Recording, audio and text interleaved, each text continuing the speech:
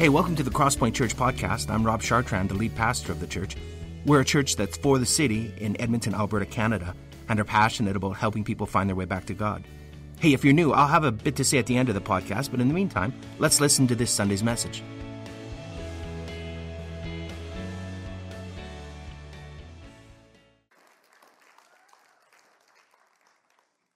So I have a fun story for you guys.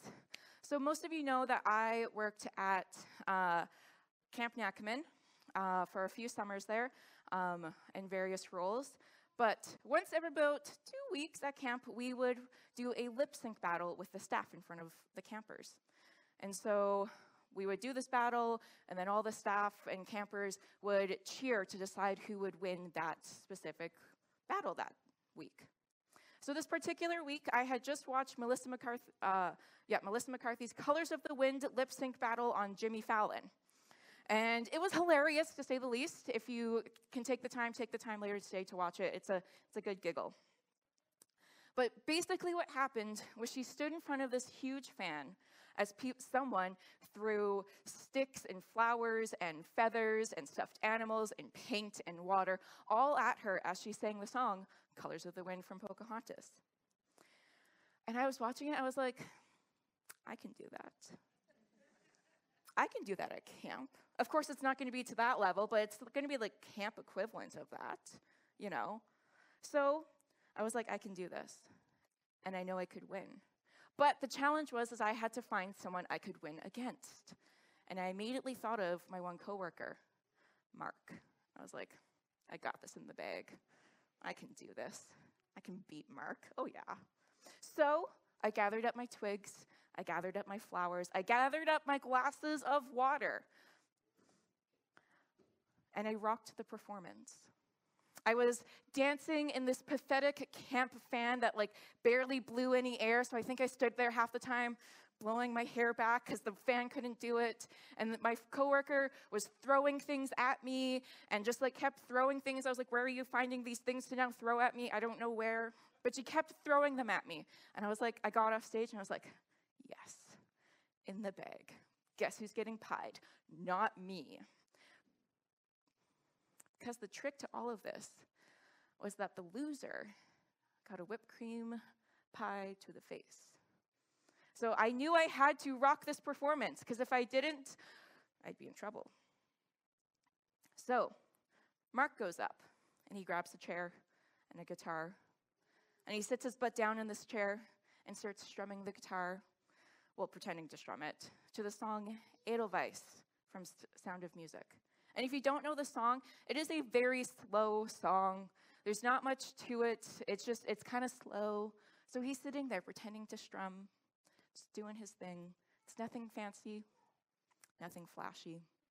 He's just doing his thing. And again, I'm like, yes, totally gonna win. Mine was so much better. Totally got this. So at the end, the judges pull us both on stage, and the crowd cheers for me. They go, yeah, woo, Amanda. Like a solid, modest cheer. I was like, yes, I got this. And then they start cheering for Mark. And what I forgot to take into account was that Mark was a cabin leader, which meant he had 8 grade 5 boys cheering for him just because it was Mark. Nothing to do with his performance, but only because he was Mark. So I got pied. I didn't deserve to be pied. I put time and effort and energy into this performance, but I got pied.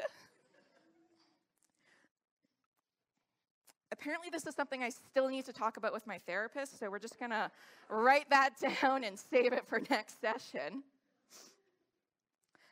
But when was the last time you thought that? Now, I need to talk to my therapist about this, but I didn't deserve this. I didn't deserve this. This isn't fair. That person deserves to be punished for their actions. Or I don't deserve this. I eat right, I exercise, still can't lose the weight. I do all the correct things, yet my mental health still isn't great. I work harder than anyone else in my office, but my coworker got that promotion. They don't deserve that. Well, there's a few characters in the Bible that can relate to your frustration. And today we're going to be looking at the wonderful story of Jonah. And so the story of Jonah can be found in the Old Testament in a section called the Minor Prophets. And so the Minor Prophets are at the back of the Old Testament right before the New Testament. And so Jonah's a minor prophet, but what does that mean?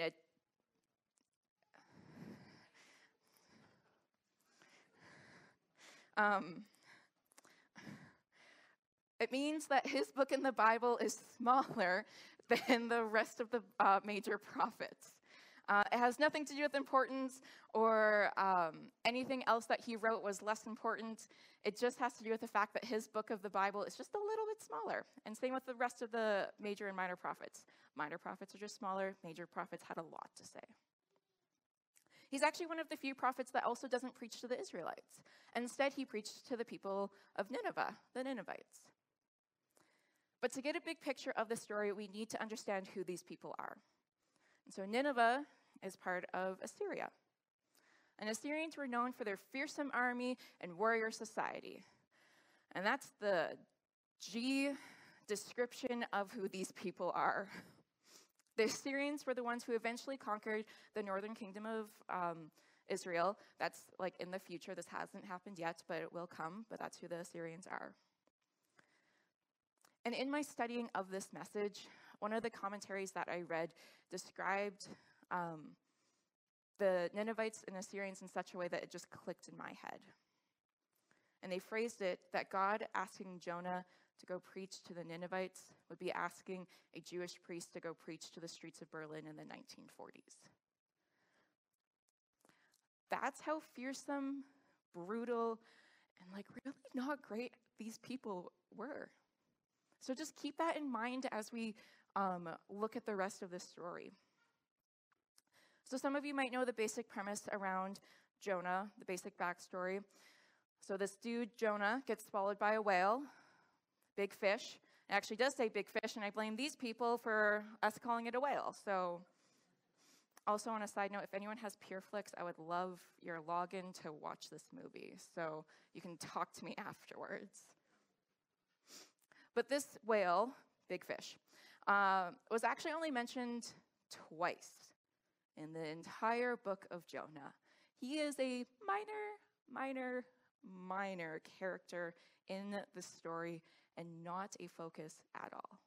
And instead, we're going to be looking at chapter 4 of the book of Jonah, where we'll learn that we show compassion to others because God gave us compassion even when we didn't deserve it. But even though we're jumping all the way to chapter 4, let's review chapters 1 to 3. And so Jonah gets called by God to go preach to the Ninevites. And Jonah immediately goes, no, and literally turns the other way and runs in the opposite direction of Nineveh. And now we know why. Don't really blame him now.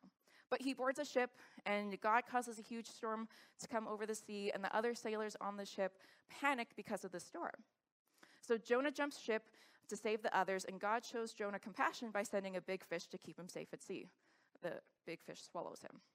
And after 3 days inside the fish, Jonah finally repents and recognizes his need for God and complies with God's command to go to Nineveh to share the name of the Lord and to tell these wicked people to repent or else God will smite them, just wipe them off the face of the earth. So Jonah goes and shares about the Lord, and guess what happens? The Ninevites repent and turn to God. Jonah's mission was a success. This should be something we're celebrating. It was a success. He went and shared the good news of God, and these people turned from their wicked ways and came to know God. And this gets us to chapter 4. So let's read chapter 4 together. If you have your Bibles, either paper or online, whatever works for you. So Jonah chapter 4, starting in verse 1. But it displeased Jonah exceedingly, and he was angry. And he prayed to the Lord and said, O Lord, is this not what I said when I was yet in my country?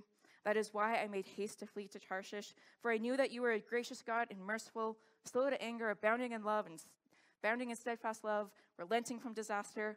Therefore now, O Lord, please take my life from me, for it is better for me to die than to live. And the Lord said, do you do well to be angry? Jonah went out of the city and sat to the east of the city and made a booth for himself there. He sat under it in the shade till he could see what would become of the city. Now the Lord God appointed a plant that made it come up over Jonah, that it might be a shade over his head to save him from his discomfort. So Jonah was exceedingly glad because of this plant. But when dawn came up the next day, God appointed a worm that attacked the plant so it would be withered. When the sun rose, God appointed a scorching east wind, and the sun beat down on the head of Jonah so that he was faint. And he asked that he might die, and said, "It is better for me to die than to live." And God said to Jonah, "Do you do well to be angry for the plant?" And he said, "Yes, I do well to be angry enough to die." And the Lord said, "You pity the plant for which you did not labor, nor did you make it grow, which came into being in a night and perished in a night. And should not I pity Nineveh, the great city in which there are more than 120,000 persons who do not know their right hand from their left, and so much cattle?" I have to say, Jonah throws a hissy fit. The Lord saved all these people, and he just sits his butt down and complains. Like, yeah, they weren't great people. They were, really not good. But, come on, dude. They came back to God. And so my first conclusion from this book is that we need to know that God shows us compassion first. So I'm going to be talking a lot about compassion this morning. But what is compassion?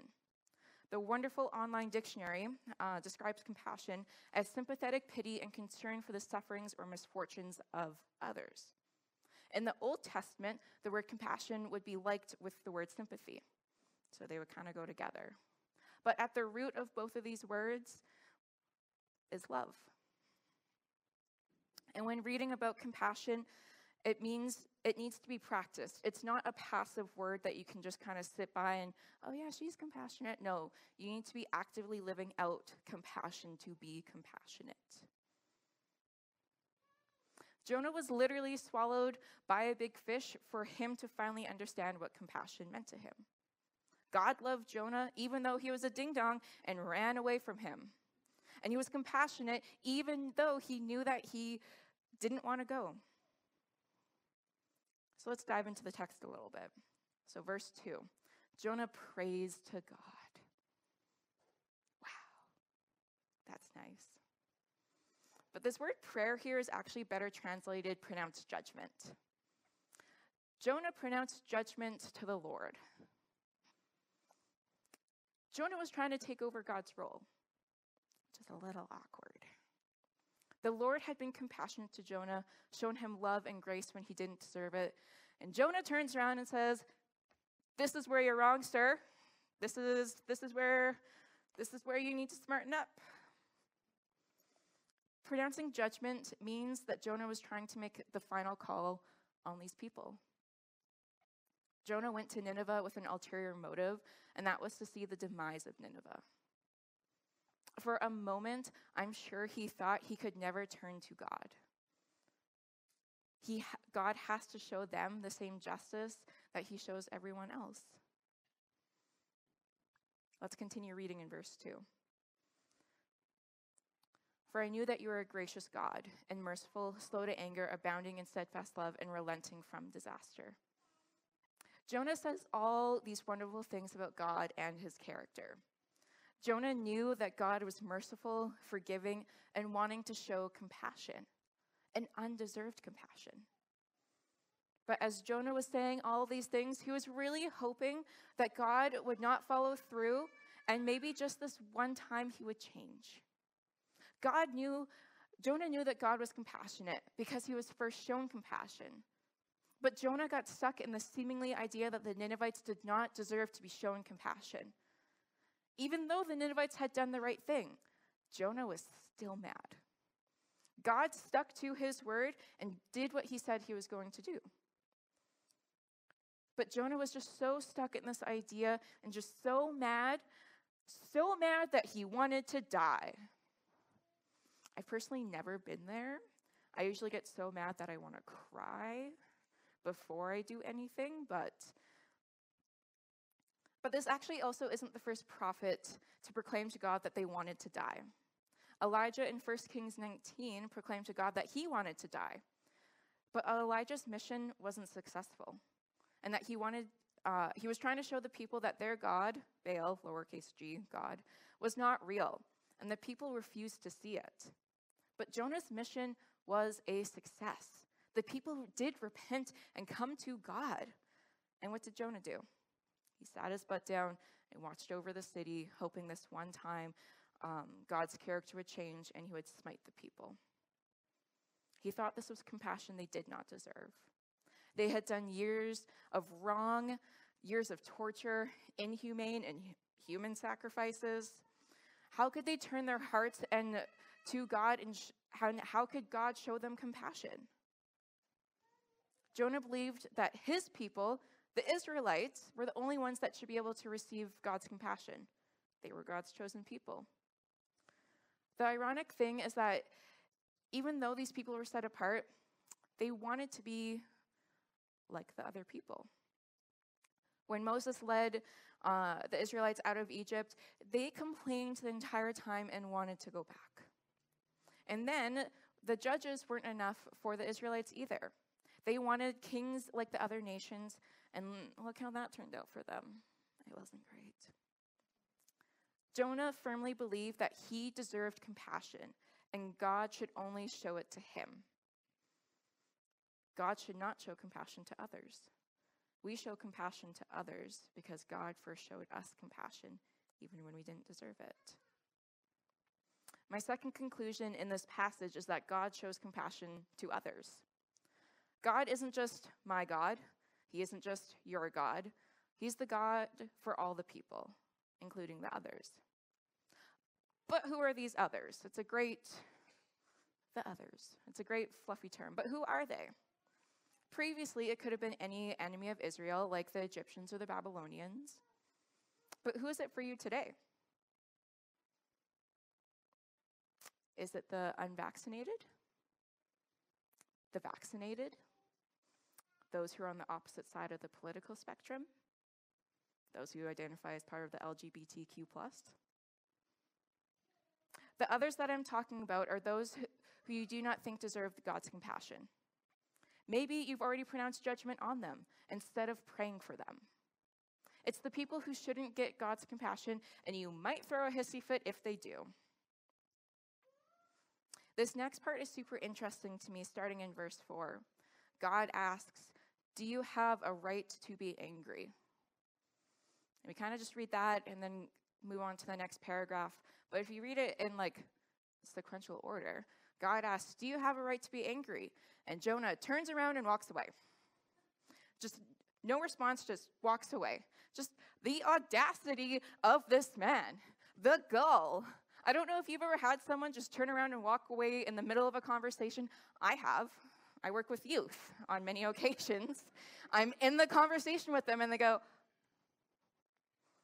I'm like, "Where are you going? We're not done." We are in literally the middle of a thought, and they're just like, I'm like, "No, you have to come back and finish the conversation and then make a polite excuse to leave." And they're like, "Oh, I'm going to leave now." I'm like, ah. But just the audacity of Jonah to be like, and just turn around and walk away. "Okay, sir. Okay." And then God uses this great illustration to get his point across. He uses this plant to show that he cares so much for others. That Jonah shouldn't just care about what impacts him, but everyone God cares about. God continues to show that he is for others all throughout the Bible, and it's not just for the Israelites. And on many occasions, God was also really ready to be done with the Israelites. A prime example is when Moses came down from Mount Sinai, with the 10 Commandments. And the Israelites had built a golden calf because Moses was taking too long with God. Okay. Or when they spent 40 years walking in a big circle in the desert because they kept wanting to go back to slavery instead of the promised land. Or God had to keep sending prophets to the kings and the people because they weren't listening, but they would just end up tuning out these prophets anyways. Just walking away from a conversation. God is compassionate to everyone, and he's going to pronounce And if he's going to pronounce judgment, he's going to do it justly and graciously. He is compassionate to others. I have another camp story for you guys this morning. So over Mother's Day weekend, Nacman would host a single mother's retreat. And so this would be for single moms who had kids, who often couldn't afford to send their kids to regular camp or attend our family camp weekends. And so they would be at a subsidized rate so that they could be able to afford it. And so there were activities and age-appropriate teachings for all the kids, and time for the moms just to recharge their batteries as well. And so myself and a group of the other staff were watching over the elementary age kids and hosting activities and crafts and games and all that fun stuff. And so we're standing downstairs in the room waiting for the kids to come, and it's the first session, so all these kids come flooding into this room. It's absolute mayhem. And there's this group of kids. I believe it was from 2 or 3 families. So there's like 5 or 6 of them. And they all come up to me and they look at me and go, "We're the bad kids." And like, it's funny at first, and I'm like, okay, what does that mean? Like, okay, whatever. But these 7, 8, and 9-year-olds who were incredibly intelligent, funny, full of energy, and victims of their circumstances were told that they were the bad kids. Someone had pronounced judgment over them before they could even hear the good things that they are. And that label stuck. Someone decided that these kids didn't need compassion, or maybe that person's compassion ran out that day. And instead, they're now called the bad kids.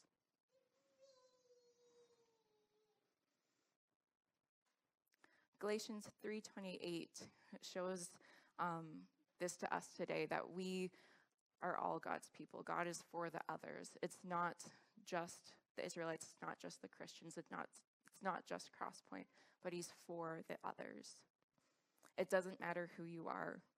God shows compassion to others.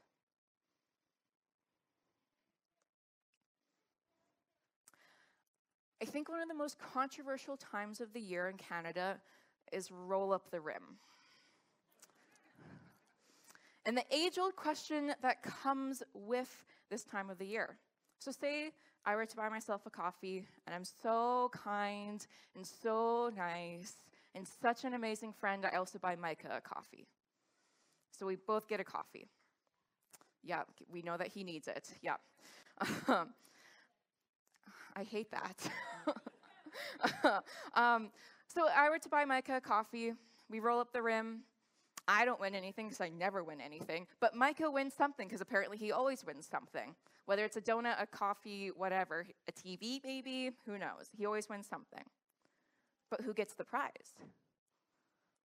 Some would argue that I, the one with the official receipt that says that I purchased the cup, should get the prize. Others would say, no. That coffee has left your possession and it is no longer yours. Obviously, Micah gets it. But who really deserves it?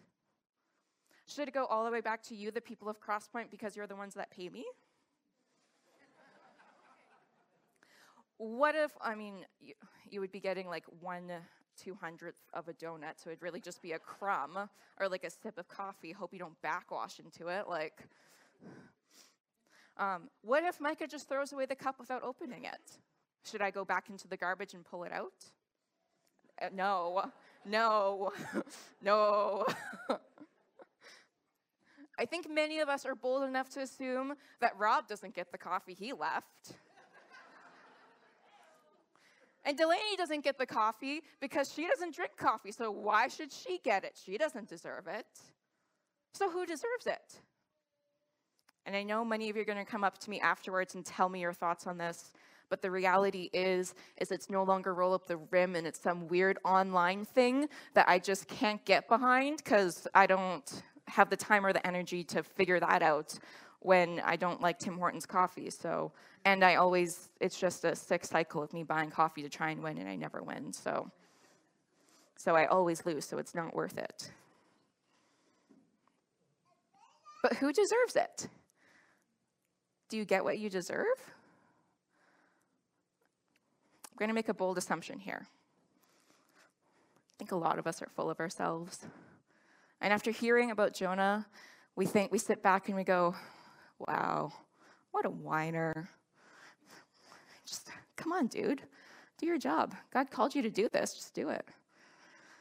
I could have done better. But I would actually argue that many of us are very similar to Jonah. I mean, think about it. Who to you is untouchable and not worthy of God's love? The final conclusion I have for us today is that the cross is undeserved. While Jonah didn't know what would happen afterwards, and many people didn't know that this dude Jesus would one day come and walk the earth, there were already rumblings of someone greater coming. And God recognized that he needed someone to come in and show even more compassion. Because for whatever reason, us humans keep getting it wrong. I think maybe like a minor part is this thing called sin. And Jesus was better than Jonah. It says in Matthew that Jesus literally said, I am better than Jonah. One of the things that Jonah did was he just went in and said, turn to God. You need to repent or he's going to wipe you off the face of the earth. Turn to God. You need to repent. He's going to wipe you off the face of the earth. And just left it at that. Whereas Jesus came, taught, and discipled. He didn't just stand there like Jonah saying, you need to turn. Don't be like Jonah. Just turn. Come back to God. No, he showed compassion to the others. His disciples were the tax collectors, the fishermen, and the women. The others of that society wasn't ready to forgive and let in. The other thing is that Jonah wanted to die because he didn't get his way.